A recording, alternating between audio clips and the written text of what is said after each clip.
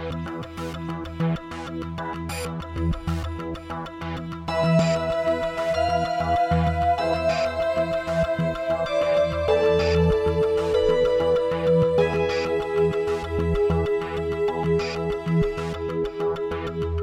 gang, welcome to episode 178 of the No Proscenium podcast, the voice of everything immersive. I'm Noah Nelson, coming to you from No Pro headquarters in Los Angeles.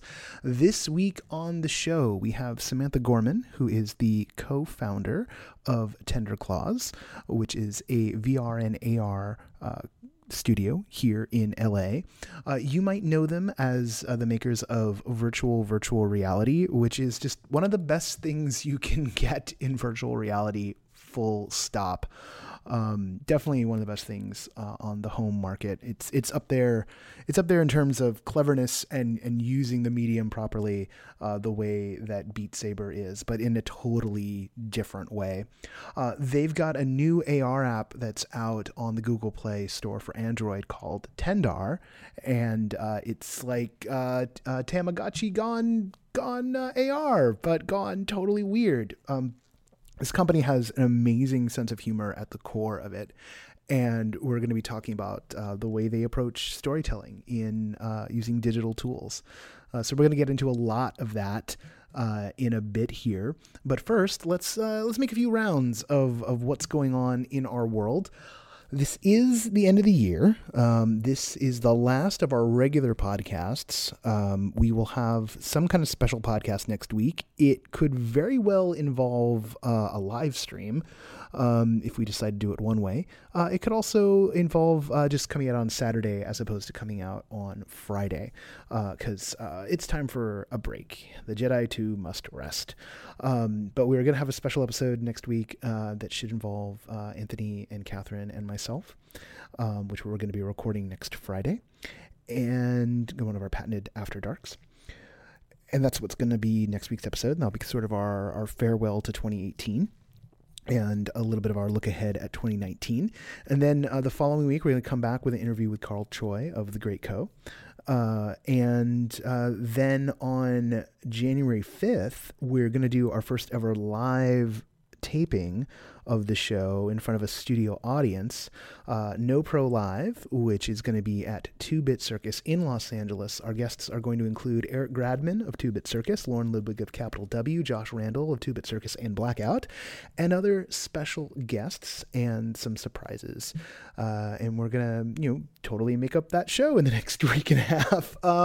We were like, we want to do something special. And then it's like, there's no time to do something special. That's the nature of the beast. But no, it's going to be a special show. How much of it we wind up scripting, probably very little, but after the show, there's going to be an Everything Immersive meetup there at 2-Bit Circus. So that's going to be 2:00 at 2-Bit Circus in Los Angeles on January 5th. And the meetup we're going to roll into. And so we'll be there till about 5, but the podcast should go about an hour, give or take. Who knows? We always wing this thing, right? Chris Porter of the Speakeasy Society is going to be there to do the music live. So this is going to be this is an experiment for us. And if I think about it, I get excited. There's just so much else going on that I'm like, oh right, we're doing that too. So that's a pretty big deal. It's going to be the 5th anniversary of No Proscenium. I've mentioned this before many times. You can RSVP for it on Facebook, apparently, but people are having trouble with it. It's listed as public when I go in and try and set it, and a bunch of people have RSVP'd for it. But then other people are telling me they're having a hard time seeing it. There's a lot of weird stuff going on with Facebook these days, and it's not just all the things that are coming out in congressional hearings. There's just, it's broken. Facebook's broken right now in like every way. Yeah, man, like fix your stuff. There's a chance that what we might do is, it's free, but maybe I'll put an Eventbrite up and just tell everybody, hey, grab an Eventbrite ticket or something like that for free. That or I'll talk to 2-Bit and say like, what kind of thing. I'll talk to Josh. We'll figure it out to make sure. About if it's 100 people, about 50 people so far have said they're going. So, I don't think we're really going to have a problem. And worst case scenario, you go play a game for an hour, and then once we open up and start, doing the meetup, we'll just be meeting and mingling and going in and out. So it'll be fine. You'll be fine. Okay. What else is up? It's Everything Immersive this year just went up on the website. Catherine put that together, kind of doing a highlight reel of what's been going on there. I never go to the website myself. I just sit here in the podcast booth every week waiting for things to start. I don't even know what voice that is. We've got there's some infographics going on and kind of a breakdown month by month of what the highlights were. This is all from Catherine's take and what we had going on in the Everything Immersive this week. So we'll go over that a bit in next week's podcast as well. And it's been a busy year. Just so you know, we've had 723 immersive experiences are logged in our database, and we sent out 93 newsletters this year, including the North American, which was like the bulk of them. Issue 41 went out this morning. It just had one thing in it, but it was something in Hawaii. So I was like, yeah, let's put it out.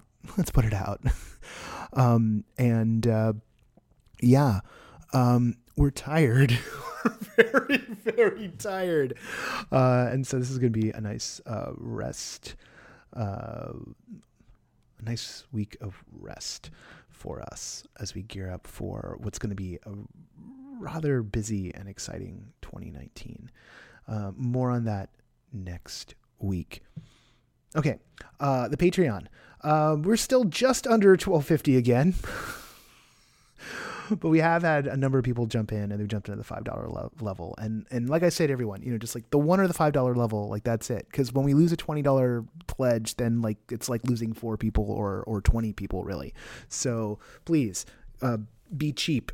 Join, but be cheap. I'm not looking for big cash from everybody, but we could really make a thing here. So the latest people to join up are Mark Denine, Nolan Treadway, hey Nolan, Greg Schneider, and Samuel Mustry. Thank you all. We are like $8 under $12.50. So that's like 2 $5 backers, or even better, 8 $1 backers. I am dead serious about this $1 thing. Patreon.com/no proscenium, because you don't feel the dollar. You're just like, oh yeah, whatever, $1. It's nothing. Seriously, just $1. The sustaining backers of No Proscenium are Jan Budman, Lonnie Hansen, Ari Hersten, Mark Baltazar, Sam Kinkin, and Ross Sigworth. Thank you all for being the spine upon which this venture rests. Okay. Tender Claws, Samantha Gorman. I first saw Tender Claws work, virtual reality, at VRLA a few years ago, back when the Google Daydream was like making its debut run, and virtual reality was one of the first launch things for that. And someone told me it's like, so like, it's VR, but like then you're in VR, like they put you in VR, and I was like, oh God, meta, really? Ugh. Not that. That's like the first stop of someone who's run out of ideas, usually. It's a very attractive proposition, because when it's done well, it's amazing. But it's not the idea of going meta that automatically makes something cool. No. Going meta is a sign that you're willing to take on something very hard, which is you need to do the thing and comment on the thing at the same time. It's like walking and chewing gum. Wait, no, I'm good at that. Wait, am I? No. You know what I'm trying to say? Like, patting your head while rubbing your belly, that kind of thing. That's what I was thinking of. Or walking and chewing gum at the same time. Come on, it's the old insult. So I very reluctantly put the Daydream on and was so happy when I saw that they nailed it. Because they nailed it. Virtual reality is fantastic. It was like the first thing I bought when I got my Oculus Go. It's probably the thing I've spent the most time in the Oculus Go on. Anything that this studio does always gets my attention, and Tendar is no different. I'm an iOS person. I do have access to an Android phone these days for like work purposes. So I slid Tendar on there, and I haven't had time beyond the time I had in their studio to play with it. But already, just from the start, it is a super charming. It's a Tamagotchi type scenario, but it's all about reading faces and emotions. And so like you're like scanning your own face and scanning other people's faces in order to like get emotion flakes for your Tendar goldfish. And then there's this month-long story that kind of breaks out as, you know, you and the fish start communicating. It's just like, what I love about their stuff is when I start explaining it, it sounds like I've gone insane. And that is my absolute favorite kind of media. Full stop. So if you're the kind of person who loves, like, I almost want to say, like, imagine that, like, a very playful version of, like, Grant Morrison and Daniel, I can't remember his last name, the House of Leaves guy, and just like, I don't know, like just that, but done by the people who do like Brooklyn Nine-Nine and The Good Place. Yeah, there you go. That's the vibe. I think that's the vibe. That's how I want to describe it, because I'm just describing my favorite things. And that's Tender Claws. So here we go. A conversation with Samantha Gorman, who is the co-founder along with Denny Cannizzaro. Let's roll the tape.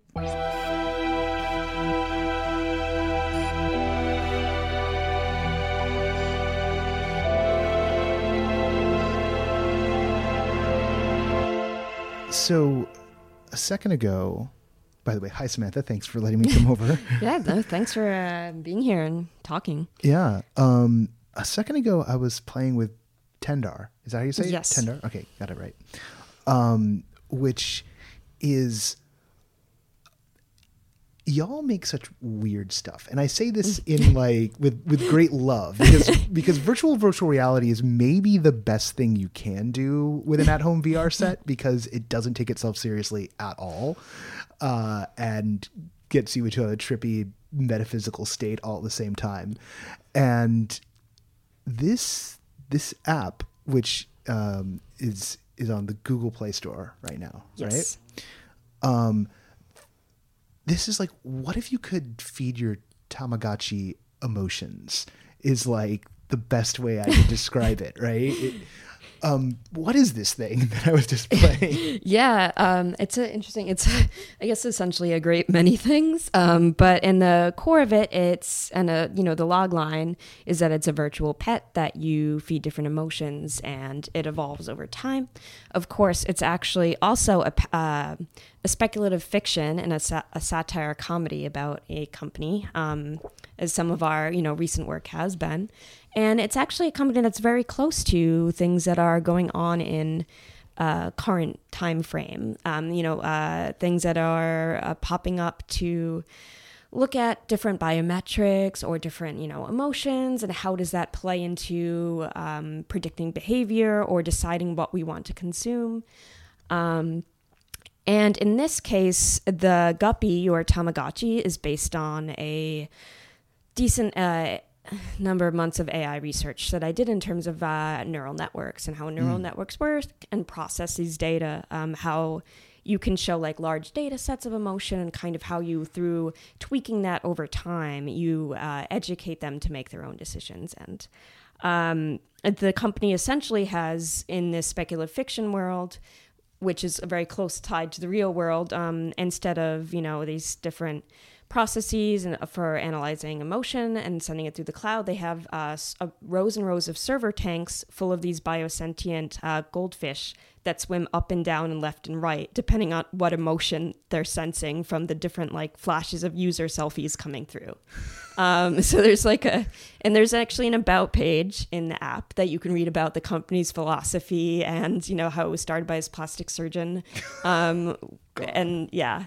Like this is what I love. Like what I love about the body of work y'all are coming up with is that you're making software that does all the things that you're commenting on, and at the same time, like you're in total conversation with what the limits of the technology is, right? So in virtual reality, you're serving AIs by going into VR and doing like menial tasks for them because they enjoy watching humans do that or something along those lines. And then in this one, it's this meditation on the way all of our data is constantly being harvested in these increasingly kind of scary ways.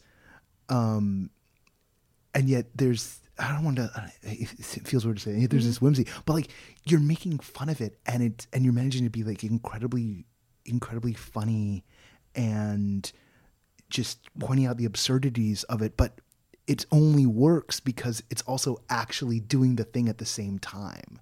Right? Like how does, where's the chicken and the egg here? Yeah. So there's a lot to unpack, I guess, in that question. Well, there's a lot to unpack in your work. I guess the first thing I would say is that we, Danny and I, you know, met and we worked together primarily. I can maybe say a little bit of our background, but I'm coming from a background in studying both in undergrad and grad, and now I'm completing a PhD in interactive media at USC, but in writing for digital media and in theater for digital media. Danny is coming from a background in painting, then animation, then motion graphics, and now, interactive media. And because of the artistic context we were brought up in, we met in undergrad and we've been collaborating for about 13 years now, is very much focused on conceptual art. And in part of attention to conceptual art is also attention to form and concept. Yeah. So a lot of our work still to this day marries, the content and the form of the work are very closely intertwined. And then the other thing about a lot of our projects, I feel this is the case of VVR, in some ways Tendar as well. I began working in VR in 2002, 2003 in like a cave research lab for a humanities in VR. And then I stayed there for about, 8 years. So this is an area that I've worked in for some time. For those who don't know, because like cave VR was sort of predates the stuff we have right now. I'm also going to do something. I'm like, adjust your mic just a little bit. I'm going to get off to the side because we're getting some plosives there.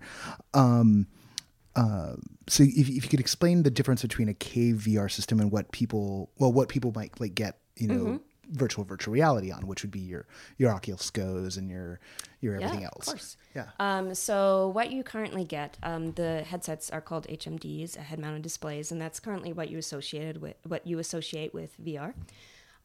Cave technology is it's also a VR technology, and it's a different type of VR where in this case a lot of these early systems existed at different research institutions, and this one was at Brown University, and it's a room that often has it can be 6-sided or 4-sided, different screens, and the images are back projected in stereo. And then in the case of Brown, you have one person has glasses that are tied to, that are kind of tracked. So their headspace as they're moving the graphics are drawing to their perspective, and the glasses are flickering so fast that they're seeing 3D. So the images coming from the walls become 3D in front of them. But because these are lightweight glasses, you're sitting there with a bunch of friends. So it's a very different social like dynamic and experience than the HMDs that we most currently are using today. However, it's super interesting because the other people are also seeing 3D, but it's like it's not necessarily doesn't move with their perspective. Right. So they're all kind of crowded up intimately close to like, the person with the main glasses, which is a really funny, dynamic on its own. And there's a whole, I think, host of things to say about that technology and the time that I spent working in it and how my thoughts on it and some of the projects changed over time, but also remain the same. This is a conversation that we may have later, but one of the project I started there with was a dance piece, and the project I ended there with was a dance piece. Oh, wow.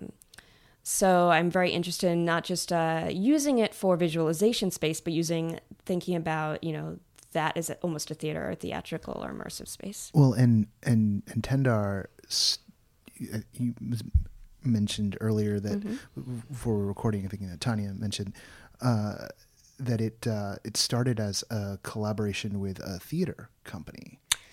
Kind of. Yeah. When it was presented at Sundance, like the earlier version of this. Yeah. It definitely did. And that's Pyle, and I should actually get back to that in a second. There's a few other questions I meant that you asked before that I meant don't worry, it's answer. Don't worry about it. I'm going to fire up a million things VVR out. is that I feel like it's, and I think Danny feels this way as well, it's both a love letter. There's sort of an optimism and love to working in the medium, for so long, but also kind of, a parody and like a critical reflection on it. And Tendar is very, has similar parallels. However, it's not so much, there's elements of, we're not necessarily touching too much on like the acquisition of data. And Tendar itself uses object recognition and emotion recognition capabilities. But one of the cool things about it is, and how the app starts is by telling people everything's local to their device. Yeah. So the fiction is speculative, but the technology is actually very, shut into this world that you want to make it in. And, that was important to us. And we kind of, at least I definitely see my perspective as a cultural critic in this area of being more like nuanced and, engage with the space and make things that are delightful, whimsical, and entertaining, but through a mass culture medium, able to also make people think more about what the technology they're using is and what it means. And, it's not only that, but also Tendar is actually a narrative that unfolds over a month. So there's a significant AR content in it. And it was done by like a room of 8 interactive writers over the span of 5 months. So it is a substantial AR piece, and there's not many, to my knowledge, like long form AR content pieces that are currently out there. So when you say like over months, so like every day you come back and interact with it, the kind of world advances. Does it advance whether you interact with it or not? It doesn't advance whether you interact with it or not. Okay. You have to keep feeding Guppy. There's going to be actually a large content in January that's going to finish this arc. Right now he's left off somewhere in the narrative, and then the company's going to come in as both a fictional and real update and like finish off the narrative arc as we release the large content push in January. See, I love it. It's like so yeah, he over time gains language, and then he starts questioning sense of self and goes through this like existential meltdown. And there's some back and forth with the parents, the larger parent company, and you as the user and Guppy are all meshed into this situation. He has essentially this like giant corpus of text messages he can send you through the app. And those are written, there's a complex scripting language behind the texts that come up, and those depends on what emotions you feed him, are the emotional state he goes through the arcs in. And those... This becomes almost like a reflection of you or a reflection of your world. Yes. There's a lot of, I think, statements about like connectivity and emotional labor, you know, with embedded within this in different ways.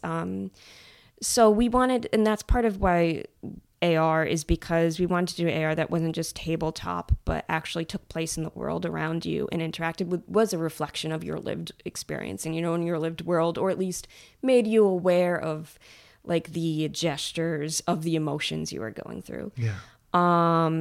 That's interesting. You said it wasn't just tabletop, because I you know, when the capability first hit the iPhone, was it AR Kit, or is it called on the iPhone? Yeah. Like I would get things and start messing around with them. Like I got the machines. I was like, oh, this is really nifty and pretty, and like, and then, you know, I might spend $5 and then just walk away from it after like 10 minutes because it was a board game, you know, or it was like fake mech battles or something, or I played the Star Wars, you know, Dejaric, because like, you know, well, I could do that forever, but like at a certain point it's like, okay, I've got this little window into a world, and I'm trying to view this world through this little window, and it's not really working. It doesn't feel natural.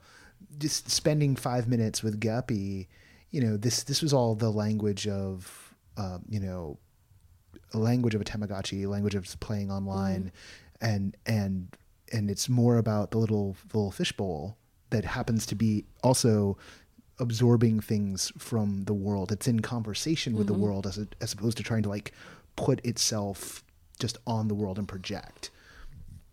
There's no question there, but it was just an observation. I just thought, cool, like, yeah. there's an insight there into what AR should be as opposed to what everyone's trying to make it.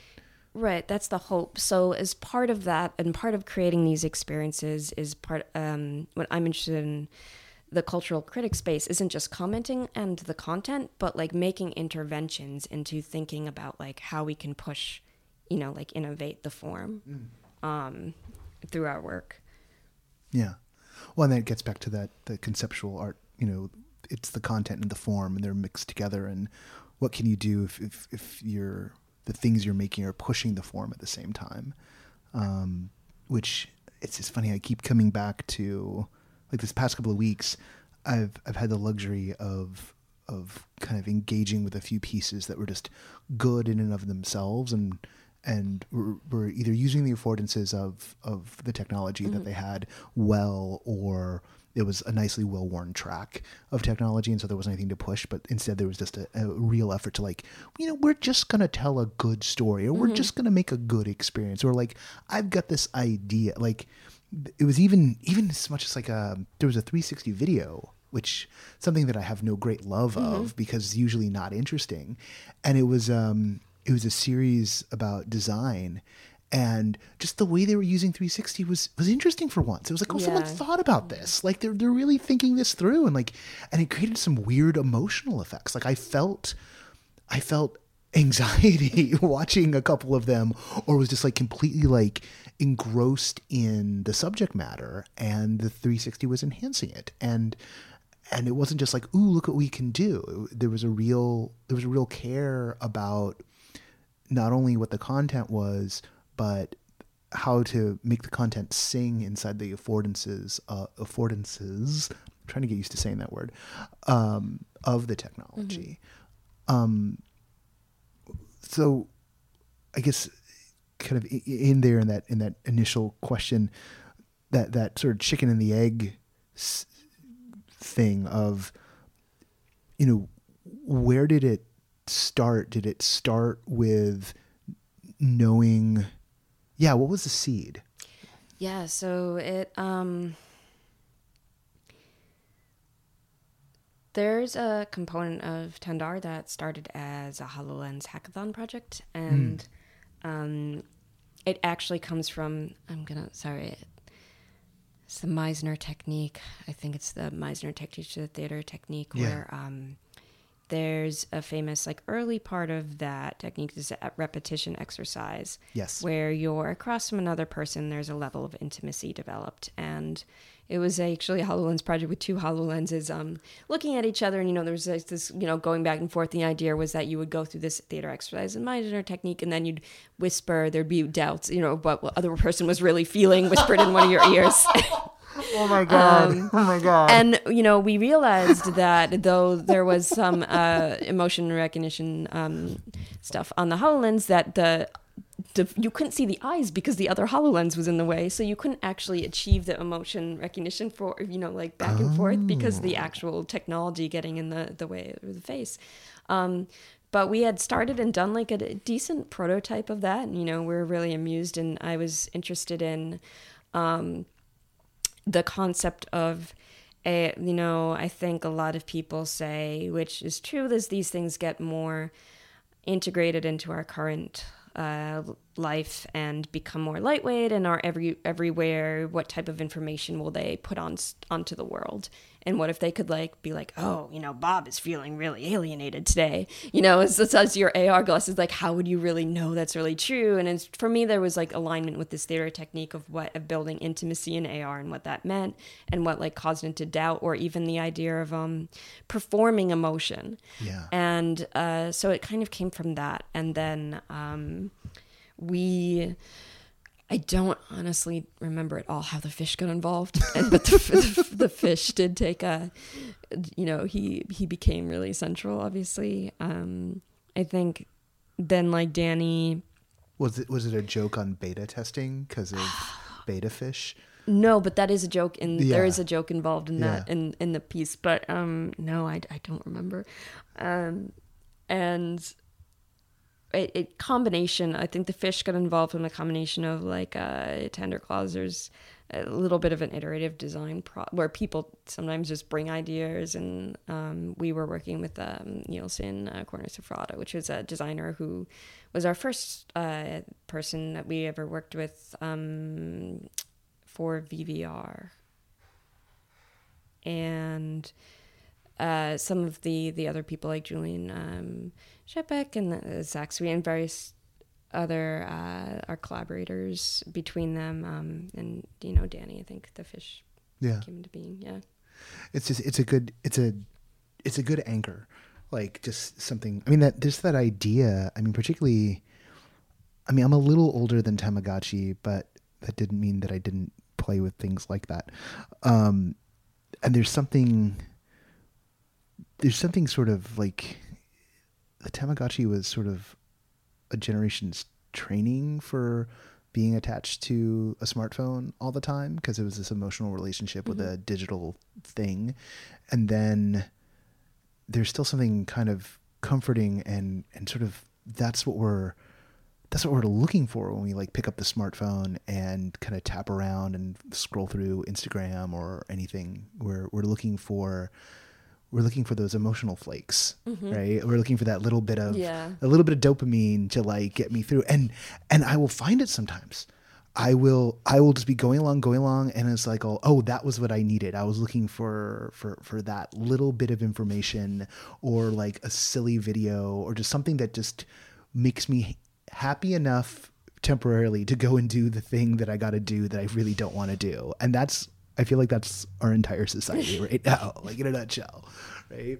And so you've condensed it down to where an immersion blender squishes emotions down into blobs that you then feed a fake fish. And then it's just, how the hell, how does A become B? I mean, I know it's the first thing. It's how do you get the ideas? But is it just back and forth, crazy writer room, everyone's running with ideas, or everyone goes and takes a page and comes back?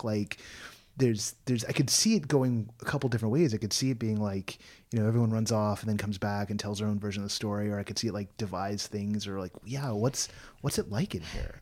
I think it really depends on the situation. Danny and I have been working together so long, and we're kind of more of the central directors. So I think the emotion flakes like he may have said that as a joke, and then it became like we like to like actualize our jokes. Yeah. Yes. And yeah, so there's a back and forth process definitely between the two of us. And because there's so many different components of this piece. So the direct part of it that I oversaw, which is so we have like a core group of people working on the project here, but then outside of that, we have a separate writer's room, interactive writer's room that I, oversaw with Joe Weichert, who's a playwright that did a lot of the writing for Tendar. And I find actually it's also Joe's super brilliant, but I have this feeling that playwrights may be natively predisposed for writing for digital media or immersive media because of the way they think about staging and like their spatial relationship to writing.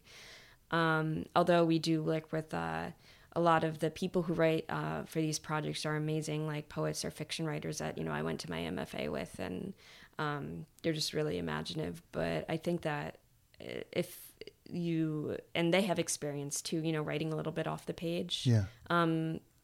But yeah, I'm super interested right now in like the little bit of the overlap between playwrights and writing for this space. Could you riff on that a little bit? Because that's something I've always run with the theory on the VR that it was always going to be the theater people who kind of understood the language, because we're talking about bodies in space and like characters or even audiences relating to material in space.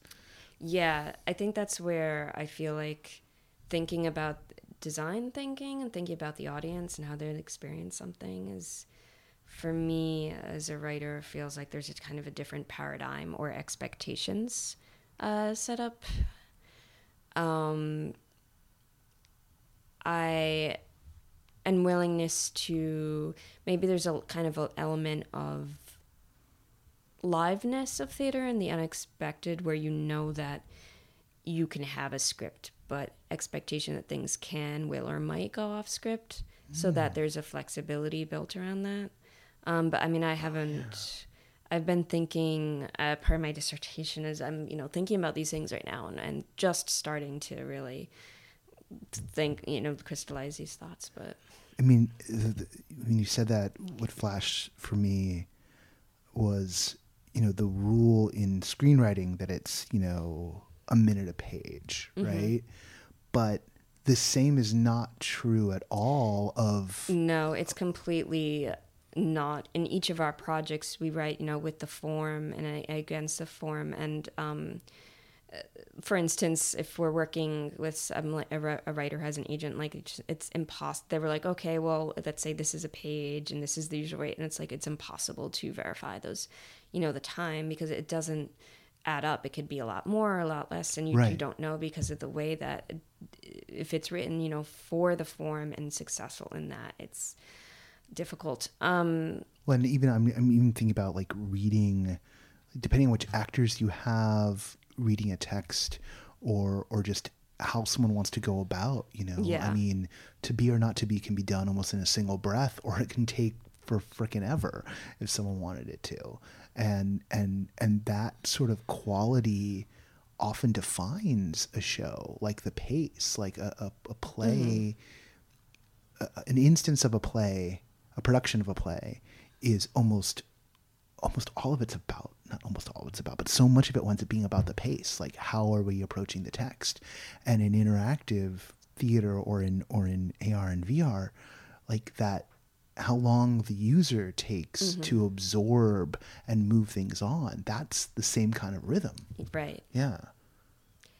Yeah, so it's super interesting because you have a different paradigm and different thought, a way of thinking about writing to approach when you're bringing writers who are more traditionally associated with the page onto these projects. But then you have, in our case, we also partnered with Daniel Howe, who is a brilliant programmer who does a lot of generative writing programs, and he helped build us a system for writers called Dialogic, which is free and open source with a set of libraries that can help writers create scripting language. And this is so all the chats for Guppy were written in this like pseudocode type of scripting language that also gives emotions, it like codes his movement a little bit and his emotions, as well as the text that comes up. And the writers working with us had to learn how to, in this just very, very rudimentary language, how to write in that form. And of course, that breaks when you're thinking about character dialogue, not every writer's like this, but I hear it and then I write it, and you can't, if you're thinking too much about that, that transition to that form, that breaks the voice of the character, and as you're hearing it. So it's a different adjustment you have to make to the writing process. But we had at least 8 core writers, if not more, on this project, and writing for different moments of Guppy, his trajectory. We also had some writers who are specifically writing and focused on generative text, so that there's custom content and then there are layers of like generative content. For those who don't know, when you say generative content, what's that? It is content that can have lots of different outputs on execution. So when it's run, I guess like our particular case, you can have many different branching options of words or a syntax, and then what you get from the pattern that you're building will come out as a single sentence, but it can pull from different aspects of the larger sentence. I didn't like really explain that very well, but I think again, it's like based on what you say, like there's sort of a directionality. Maybe I'm getting this backwards, but there's a directionality to where the story's going to go, but based on how you respond, it's gonna pull from a pool to sort of assemble the appropriate response. Yeah, the overall. Yeah. And the generative text I'm talking about is more grammars, using grammars to write specific phrases, so that you never, ideally, there's a staleness too, so you don't get Guppy, even within him repeating the same. Let's say you poke him in his existential phase and he's angry. That could be a variety of different responses that he gives based on context. Some are custom, and then there's generative underlayers that can create fresh computer-generated responses. So it's not just, there's a snake in my boot. There's a snake in my boot. Yeah. Yeah. Okay, so, that's one way of doing it. I mean, there's tons of different ways of, like, creating variation and, response. But, so we, part of the background I come from in writing for digital media, there is plenty of, writers who are experts in, writing these in programmatic languages, or, and we have, access to someone like Jacob Garb, who was at USC specifically in, algorithmic and programmatic, Santa Cruz in programmatic writing, and he came in and did a lot of the different, Guppy dialogue for X part of the project. So, yeah. So how big of a, I mean, I was going to call it a show Bible, but this isn't, like, I mean, just in terms of word volume, like how big is, think of it as a script almost feels like wrong. It's almost like you've built a vocabulary or a brain. Yeah. Like how big is Guppy's brain? It's like, if you don't count all the generative possibilities, which that would be too much. Right. There was a joke, and it's definitely not this long, but Joe said it was like the length of a David Foster Wallace novel. Yeah, but it's not that long, but it is pretty long. It's Infinite Guppy. At least a novel. Yeah. The premise, small to medium novel length. Oh, wow. Of chats. That's intense. Like, just trying to,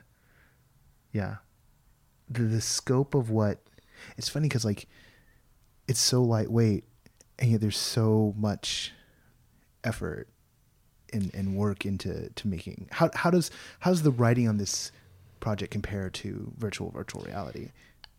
Yeah, it's totally different systems. I think part of the nature of writing for interactive media, and a lot of people are trying to figure out what is a recipe for writing interactive characters, right? And like, yes, I mean, there can be some templates or thoughts around what it can be, but I think like there's so much richness and variety in the media forms itself that part of the job of a person who studies writing for interactive media is adaptability and being able to mold to different forms and understand those affordances and constraints within, because those shape the writing and the writing shapes them and vice versa.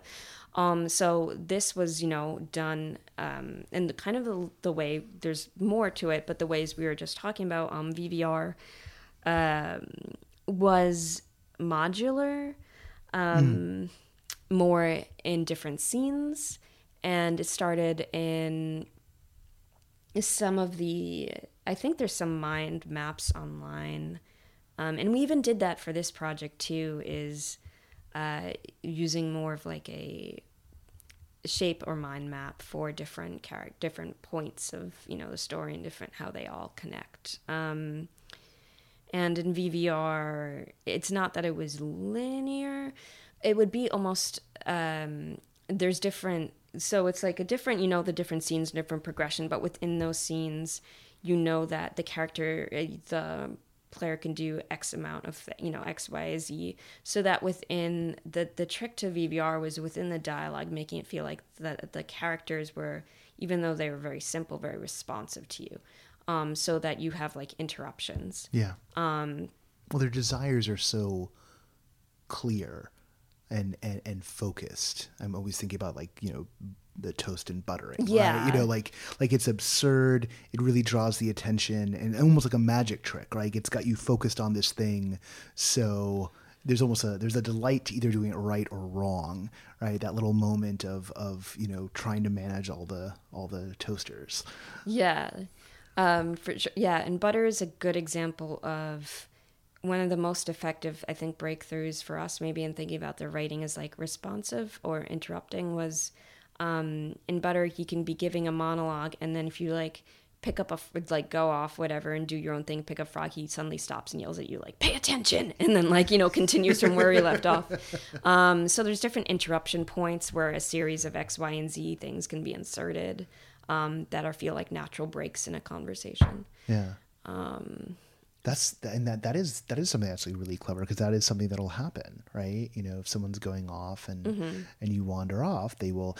Maybe that's one of the things that like I always hated about Half-Life 2 was you have these characters kind of diegetically talking, but if you were not interested, you could just wander around the room and they were just standing in a corner monologuing to someone who wasn't there, and it completely broke the reality of that story for me. It's like, why would that character keep on talking? Wouldn't they either tell me get back here, or like wait for me to finish doing whatever ridiculously absurd thing I was doing at the time because I could. Yeah. And somehow that was considered better than having a cut scene. And I just did not understand that at all from a narrative perspective.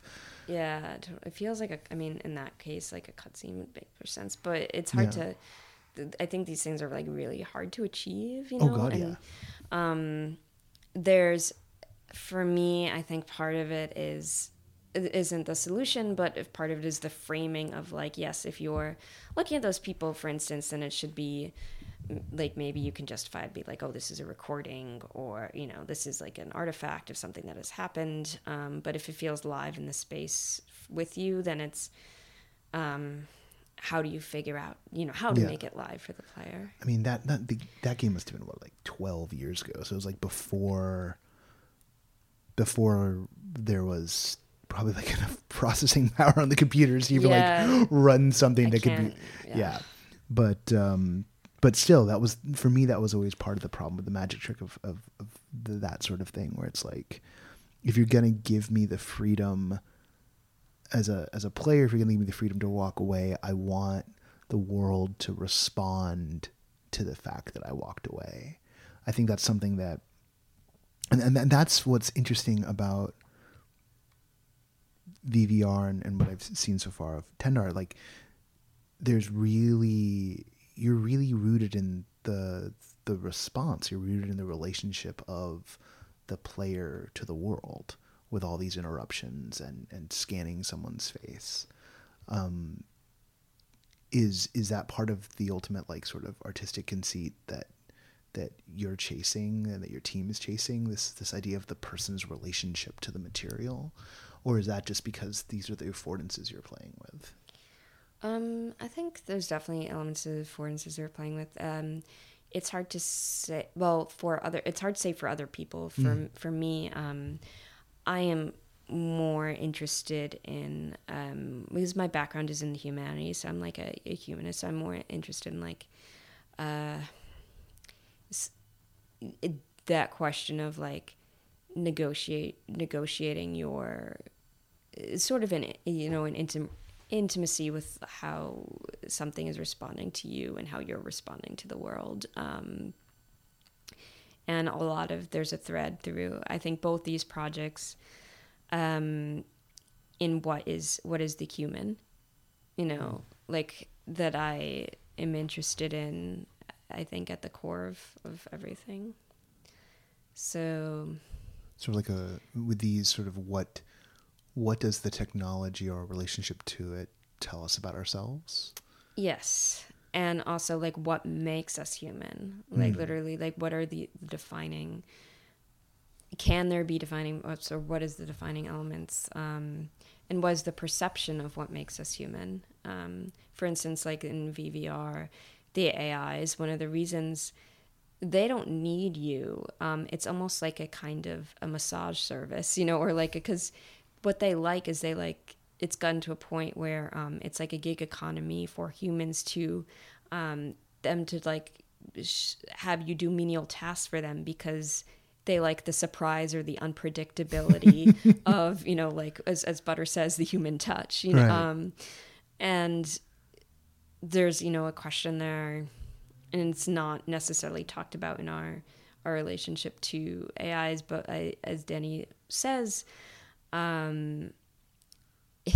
is it's imagining a future where instead we're kept around as like an artisanal past, like the quaint handicraft of our what has become the dominant form of intelligence in the world. I mean, if you follow AI or computer aided industrial accidents the way I do, in the past couple of weeks we've had like one machine like do something horrific in China, another one, one of the drones and one of the Amazon things like broke open bear repellent and like they had to evacuate everybody. Like it feels like Skynet's waking up and is testing its ability to like torture us all.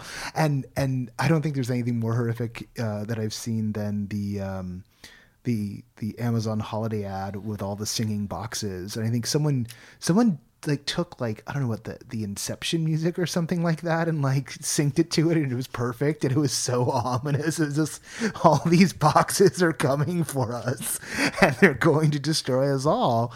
And there's a flip side. Like I talk about this with folks sometimes about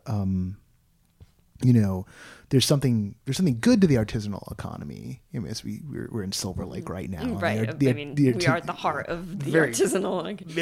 If only we were in Williamsburg is the only way we could be more so.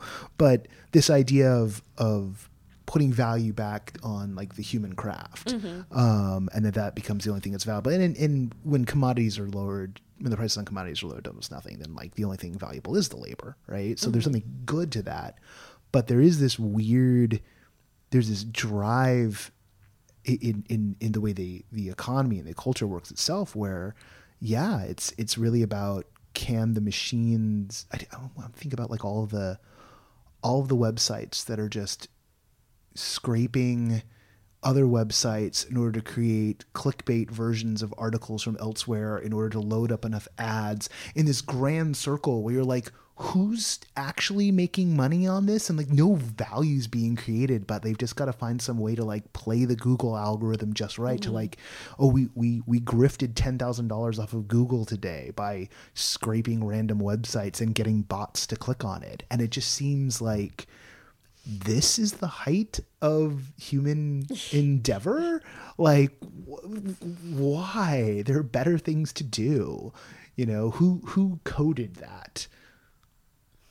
There's no question there. There's just mass frustration at how weird all this is. You might as well be putting like toast on a giant sentient stick of butter. Exactly. Exactly. It would actually make more sense, and at least that creates joy when you do it. Joy for the butter and joy for you.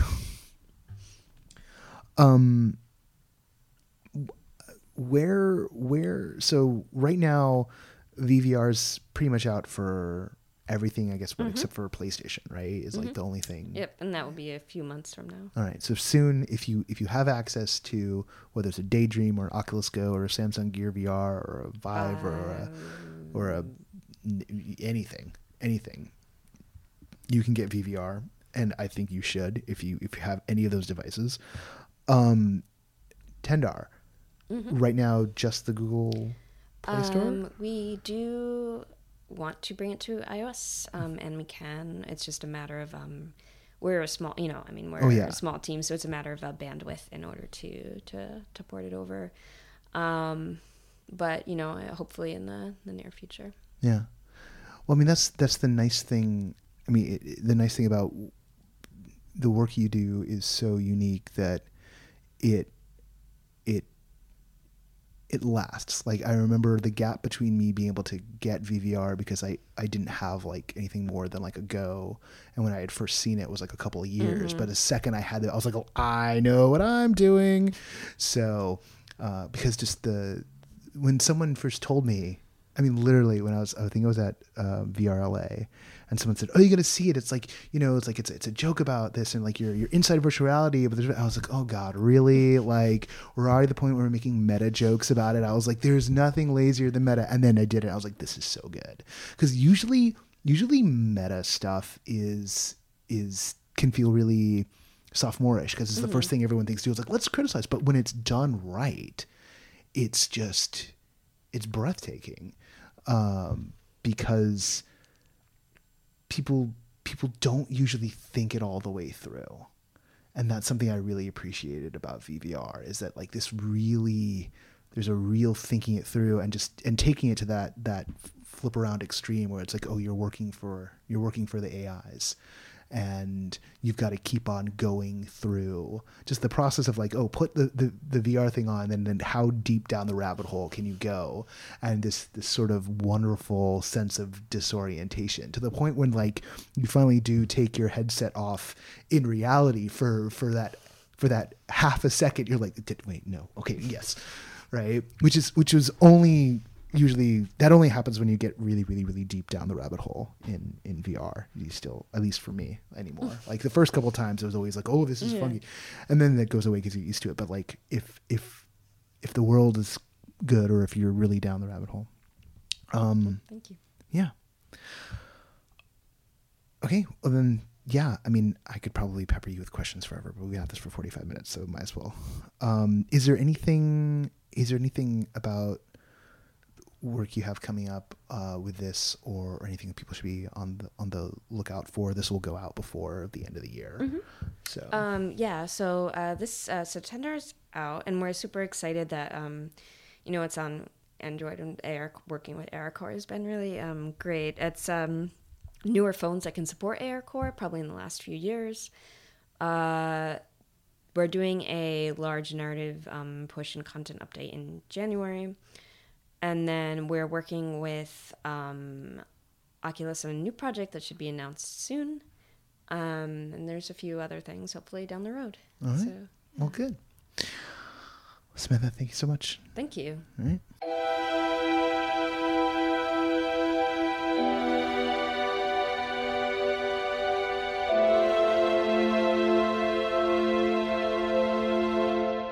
Once again, I want to thank our guest, Samantha Gorman, who is the co-founder of TenderClaws, the virtual and augmented reality digital studio. I don't even know how to refer to things anymore these days. They're cool. Samantha and Danny have a very cool company, is what it comes down to. And they're like not far from my neighborhood. which is probably the best part. I was like, this building, I've walked by this building 1,000 times. That was cool. That was fun. I have like memories in front of their building. And now I have new memories from being inside the building. And it was, anyway, I'm not gonna start talking about like all inside, like it's this. No, we don't need to go there. Hey, I talked a lot at the start of the show, to come to No Pro Live here in Los Angeles. That's going to be a good time. There's Everything Immersive this week. The Roomscape Artists kids have their Patreon going. We got our Patreon going. IDS is coming up. Stuff is rolling out from IDS right now. There's more to talk about in terms of that, but it's the weekend before Christmas holiday week. I'm off from the day job. I got some freelance stuff I got to go do though, so no rest for the weary. Expect a low volume week from us. There's no North American coming out. We've got a couple. I've got the Polys Polymers review that I will get out, but I am delivering some other stuff for other people. So also the gang gets to go, have lives. We are pooling up we're staffing up for 2019 right now.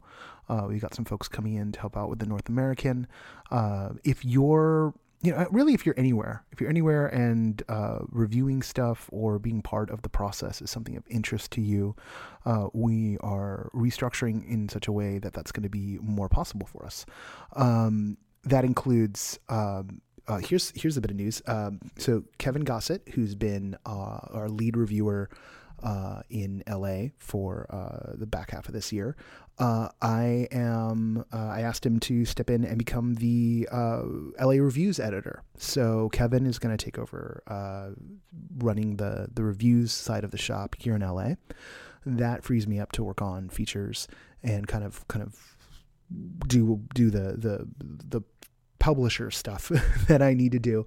Catherine's still running in managing editor. Anthony is going to be doing some culture editing stuff. And we're expanding the team even like internationally. So that's kind of where the focus is at the moment, just to get more better stuff coming through. There. More on that next week. I actually got to write everybody and tell everybody we did that. I'm just playing catch up, and I need a nap. So on that note, I'm going to not go take a nap. I'm going to go drive to the Bay Area. So,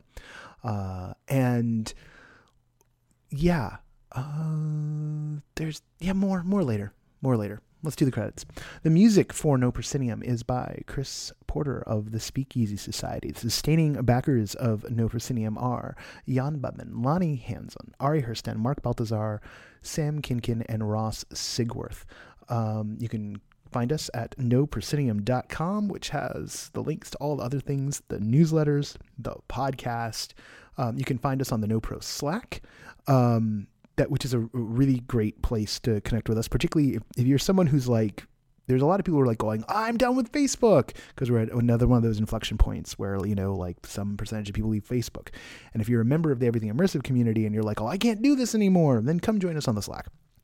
It's a good substitute for it. But also, if you're still on Facebook, Everything Immersive, right? There you go. All right. That's enough. I hope you have a very, very, very, very, very, very good last week of the year. Until next time, I'll see you at the show.